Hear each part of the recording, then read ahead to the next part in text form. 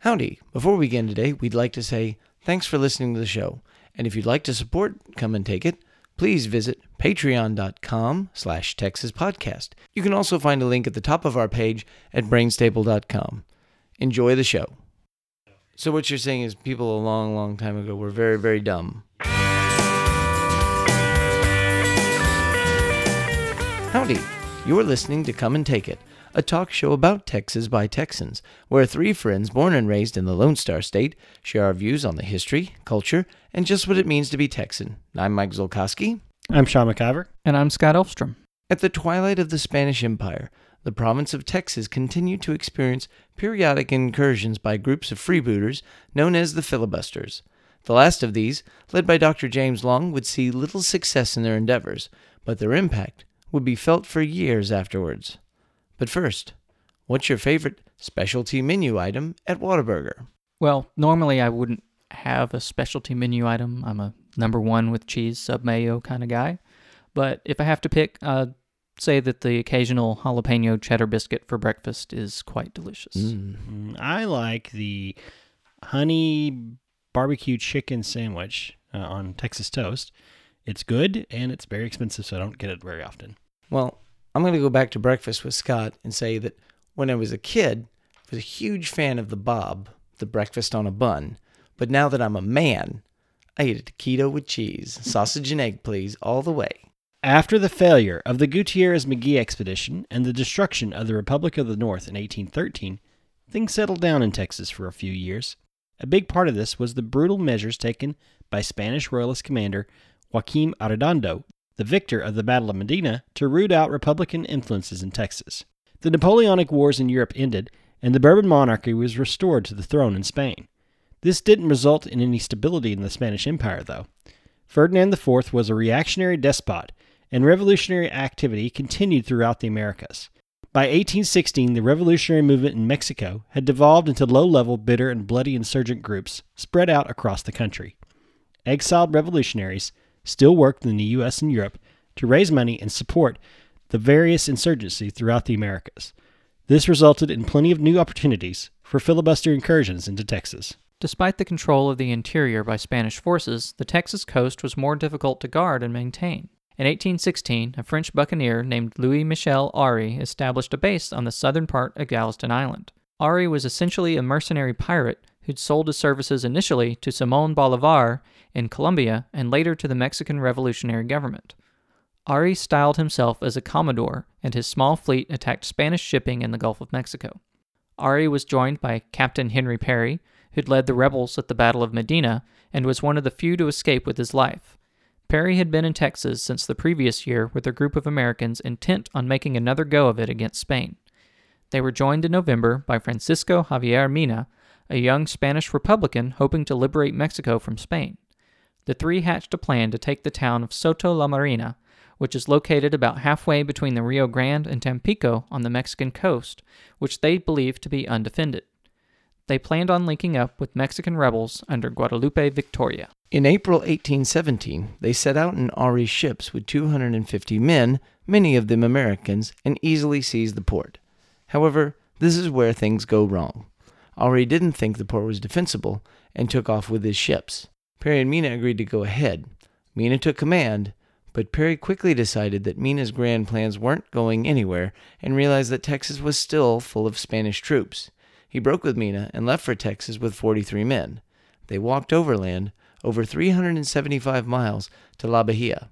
When they reached the Presidio there, they tried to bluff their way in and force the garrison into surrendering. Now, they nearly succeeded before Spanish reinforcements arrived from San Antonio. Outnumbered 3-1, he and his men fought bravely, but they had no chance. Rather than be captured, Perry killed himself by running himself through with his sword. Most of his men were killed, and the few survivors were marched off to prison in Mexico. Mina went ahead with his plan, but was badly beaten by our old friend General Arredondo. He survived the battle and tried to unite the different insurgent groups, but his imperious attitude didn't help him much. In October 1817, he was captured and executed by Spanish royalists. Aury didn't fare well either. When he got back to Galveston, he found that his base had been taken over by another privateer, this one a real pirate by the name of Jean Lafitte. Lafitte was ostensibly also in the employ of Mexican revolutionaries, but unlike Ari, and like any good pirate, he was playing both sides. He was selling information to the Spanish. Ari didn't want to fight with Lafitte's powerful force, so he tried to set up a base on Matagorda Bay, but it failed. He continued to support revolutionary movements in Central and South America and died in 1821, allegedly when he was thrown by a horse. Never leave the boat. He was only 34 years old. Yeah, if you're a pirate, stay on the boat. Stay on the boat. The Ari Mina Perry effort was clearly in support of Mexican independence, but the next and last major filibuster effort in Texas wasn't so clearly motivated. In many ways, it was closer to what Spanish officials suspected of poor old Philip Nolan all those years before: seizing Texas for the United States. Since the Louisiana Purchase, many Americans, especially in the West, considered Texas to be part of the land that France had sold to the U.S. right under Spain's nose. The claims that the purchase extended all the way to the Rio Grande stem from La Salle's claims back to Texas in the early 18th century, but those claims had always been dismissed by Spain. France never really controlled Texas, and even when Spain owned Texas and the Louisiana Territory, there was a clear administrative delineation between Texas and Louisiana. Spain even claimed that Texas extended as far as the Arroyo Hondo, a small river about 30 miles east of the Sabine River. But the agreement with France, it never specified the boundaries of the Louisiana Purchase. In 1806, Spain and the U.S. nearly went to war over the issue, but another old friend of ours, James Wilkinson, managed to make an agreement with his Spanish counterpart to set up a neutral ground between the Sabine and the Arroyo Hondo. A status quo existed over the next several years, but many people in Mississippi and Louisiana continued to look at Texas with lust for the vast stretches of available land. In 1819, U.S. Secretary of State John Quincy Adams negotiated a treaty with the Foreign Minister of Spain, Luis de Onís, which sold Spanish Florida to the U.S. and set the permanent boundary between Texas and Louisiana at the Sabine and Red Rivers. While this treaty was popular in the East, in the West it was a bombshell. Westerners were infuriated that Adams had conceded Texas to Spain. Feelings were especially high in Natchez, Mississippi, which was a major trading gateway into the western U.S. A young doctor named James Long was a particularly vocal opponent of the treaty and began strongly agitating among his fellow citizens that they should go into Texas and seize it back from Spain. Long had served as a surgeon in the Army during the Battle of New Orleans, and more importantly, he was married to the niece of General Wilkinson, who financially supported his nephew-in-law's cause. Long's idea soon developed into a more concrete plan. There would be another invasion of Texas and a new republic established there that would be used as a base to support Mexican insurgents in liberating Mexico as well. Long was able to connect with a number of prominent citizens of Natchez, as well as exiled Mexican revolutionaries. Among these were Samuel Davenport, who had helped finance and supply the Gutierrez-McGee expedition, and the old Mexican rebel himself, Bernardo Gutierrez. Dr. John Sibley was a former government official who also joined the group, as did a young Jim Bowie. Long recruited 300 men, and this force marched across the Sabine to capture Nacogdoches on June 23, 1819. As reinforcements arrived, Long and his companions declared the Republic of Texas and set up a working government. Long sent some emissaries to try to arrange for supplies and alliance from Jean Lafitte in Galveston before going any further into Texas. Lafitte stalled for time, not fully committing, and evidence suggests that he supplied information about Long to the Spanish. He did finally agree in October to ally with Long's government, but by that time Spanish forces were headed towards Nacogdoches. Long was an idealist and personally very brave, but he wasn't much of a soldier. He knew enough to know that his small force couldn't fight 500 Spanish soldiers, though. Long, his family, and most of his men barely made it back to Natchitoches, Louisiana. Some of the men and outposts made their way south and built a small fort on Bolivar Point, which is just across the bay from Galveston Island. Long wasn't done yet. In April 1820, he sailed for Bolivar Point with reinforcements, intent on trying again.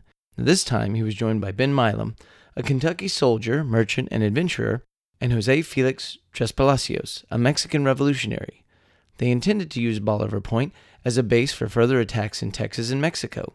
Long would seize La Bahia, while Milam and Tres Palacios would sail down to Yucatan to join the rebels there. Things didn't go well for Dr. Long. Volunteers weren't happy about not being paid, and they began to desert.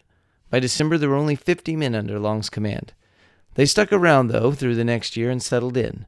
In September of 1821, Long marched out with 52 men to take the Presidio at La Bahia. They did seize the town, but 4 days later they were attacked by Spanish troops. It was a bloody fight, but in the end the Spanish troops tricked Long into believing that they were actually revolutionaries as well. Long's men stopped fighting just in time to be disarmed and taken prisoner. Yeah. Now, to be fair, the way that the Mexican Revolution seemed to work was that they very well could have been revolutionaries the day before. Yeah, there was a lot of turning. Long and his men were taken to San Antonio by what were evidently royalist soldiers, and they eventually made their way all the way back down to Mexico City. However, when they got there, they and their captors learned that Mexico, in fact, had become independent from Spain, and so the new emperor, Iturbide, released Long and his men, and they were hailed as patriots and heroes of the revolution. He met up with Tres Palacios and Milam and another compatriot, William Christie. He lobbied heavily for open immigration to Texas and for separate statehood for the province, and he may have been considered for a position as the governor of Texas. However, his influence began to wane when Tres Palacios ended up with the appointment. On April 8, 1822, Long was shot and killed by a soldier in Mexico City while reaching into his pocket for his passport. Dr. Long was only 29 years old. The shooting was ruled to be an accident, but rumors quickly abounded. Most people came to believe that Tres Palacios was behind the murder. Some sources indicate that he saw Long as a threat to his ambitions, especially since Long's uncle-in-law, James Wilkinson, was U.S. envoy to Mexico and one of Iturbide's most trusted advisors. Other stories indicate that Tres Palacios was getting revenge because Long had ordered the execution of a nephew who tried to stir up a mutiny against Long at Bolivar Point. Still other reports point to Iturbide himself, who saw the American and his fellow filibuster as a threat to Mexico's possession of Texas. Milam, Christie, and the other Americans in Mexico City blamed Long's death on Tres Palacios and were arrested for plotting to ambush him on his way to Texas. They eventually were released from prison after pressure from the American government. Long's wife Jane had been left at Bolivar Point back in 1821 with a small party of men. Jane gave birth to a baby girl, Mary, who for many years was claimed to be the first child of Anglo descent born in Texas, though this claim is false, since Anglos had lived and given birth in Texas since around 1800. Now when Long didn't return, his men abandoned the fort, but Jane refused to leave. She stayed there through the winter with her children and a servant girl. By her own account, she even fired off a cannon to frighten off an Indian raid. In 1822, she finally left the fort when she was informed of her husband's death. She returned to Texas a few years later as part of Austin's colony and died in 1880 at the age of 82, the self-described Mother of Texas. With the independence of Mexico and the death of James Long, the filibuster era in Texas came to an end. Soon Americans would begin to enter Texas legally as part of the first Anglo colonies. But the seeds of conflict were planted, and the memory of the filibusters would continue to color the relationship between Anglos and Mexicans in surprising ways. In retrospect, most of the filibuster efforts were genuinely motivated by a desire to help Mexican independence from Spain. Most of the filibuster efforts were genuinely motivated by a desire to help win Mexican independence from Spain.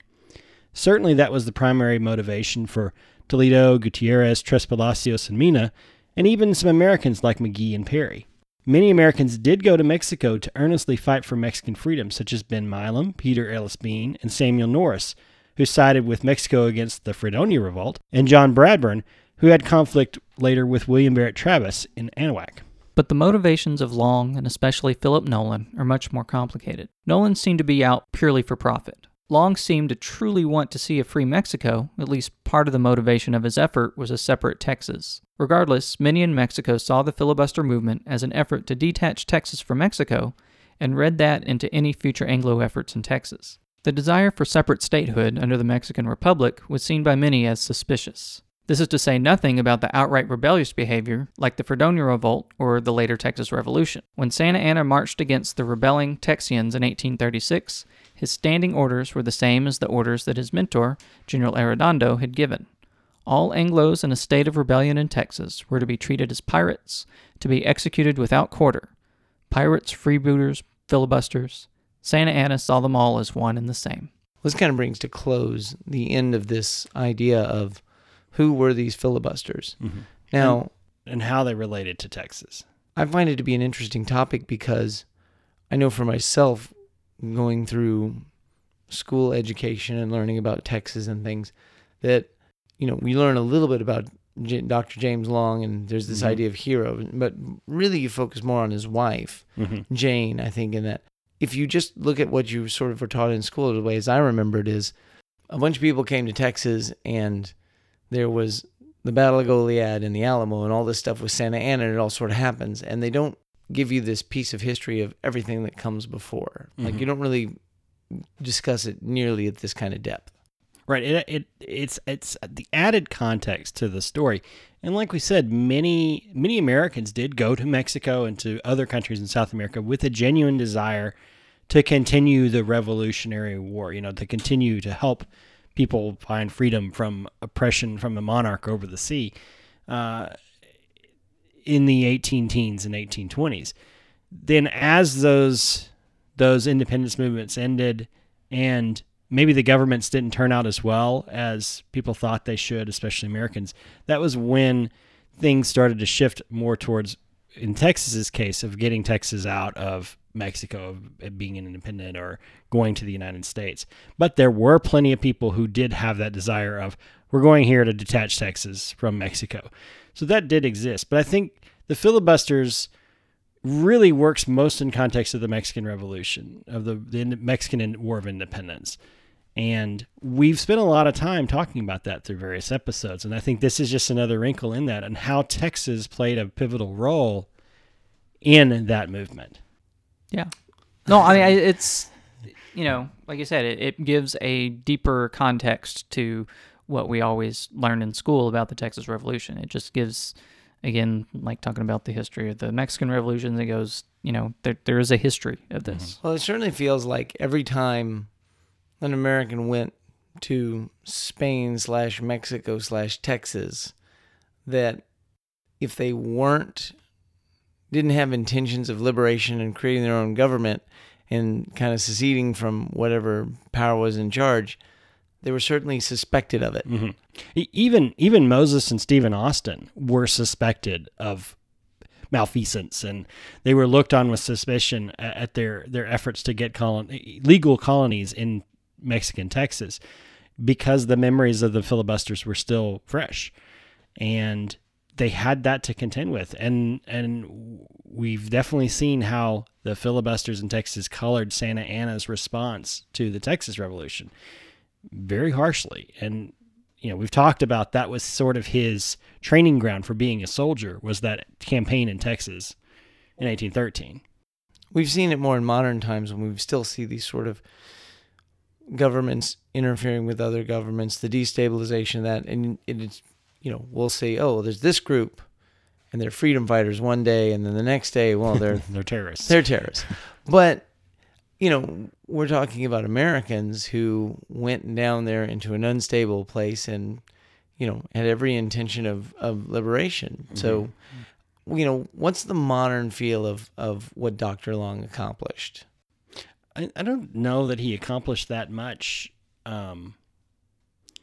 It was certainly too little too late, as far as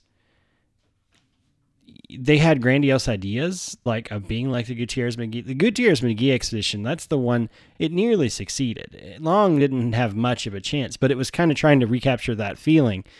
But he was very well regarded as an honorable man and as a genuine patriot, even though he wasn't a good soldier. So did Wilkinson just hate his son-in-law and was like, you know what, you're a good egg. Why don't you just round up, why don't you just round up a few guys, take them down into this foreign national-held territory that has reinforced, military embankments. Yeah, and see how it goes. I think one of the things that strikes me as interesting about these filibusters is they're really very small groups of men. I mean, you're talking about a group of 50 guys trying to take over a fort. Yeah. And it's like, well, even if there's approximately an equal number of troops inside that fort, they're in a fort. It's a defensible position. Well, did they, it makes you wonder. It's like, Nolan was just in it to profit. He was just kind of a profiteer that was there to get some horses and get out. But, these guys, were they thinking like, oh, well, we're going to do this. We're going to have a little success.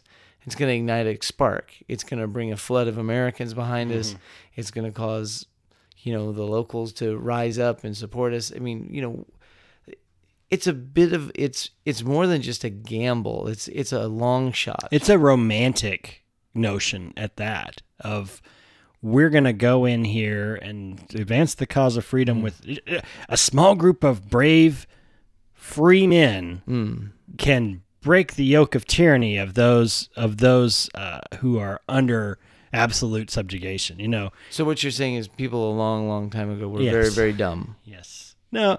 Well, I back to General Wilkinson again. I just love this guy that he's like the ultimate filibuster in that he never got himself threatened. Like he helped others go out and do these things and stir up this trouble. Well, that's what generals do. That's what. But he certainly was. He was the master at that. Yeah, he was an interesting fellow. And you know, I also like that there's a connection with Jean Lafitte. That what I love about Jean Lafitte is that like he's a good pirate. He's playing both sides. You know, but this RE guy goes off with his fleet to Mexico and then comes back and here's another pirate sitting here in his house. You know, I've taken over now. Well, I've certainly seen quite a few Jane Long Elementaries, and she's very, a lady, yes. and to me, I'm like, she's the coolest part of this story is the fact that she was like, you know, he went off, I'm waiting for him. Yeah. Oh, he died in Mexico City. Okay, well now we can leave, but you know, she still stayed around, and she was, you know, a fixture and a figure, and I think it became probably the myth of hers is Yes. even greater than the story of her. Self-perpetuated. It was, you know, the stories were... Every good Texan myth is self-perpetuating. Right, but apparently she was able to, like, tell Stephen Austin and Sam Houston what to and what for because she felt she'd earned the cred to do that. Yeah. She was the grand old lady of Texas for many, many years. So when you shoot off a cannon at a Karankawa Indian tribe while you're alone with your 3 children and your servant girl in a fort in the middle of the winter, I think you kind of do earn a little bit. Yeah, certainly do. Well, that wraps up our discussion of the filibusters. You can find notes and links from today's show at brainstable.com. We'd love to hear from you, so like and share us on Facebook, follow the show on Twitter at Texas Podcast, or support the show at patreon.com/Texas Podcast. You can find our show and many other great history podcasts at historypodcasters.com. Why not follow us individually, too? I'm on Twitter at Mr. Java. I'm Max Shaw with 2 N's. And I'm Scotticus. Do you love the show? Then tell your friends, and go leave a review on iTunes. It's the best thing you can do to help us get noticed and reach new listeners, just like you. We hope you'll join us next time, and remember that even if you aren't from Texas, Texas wants you anyway. Thank you.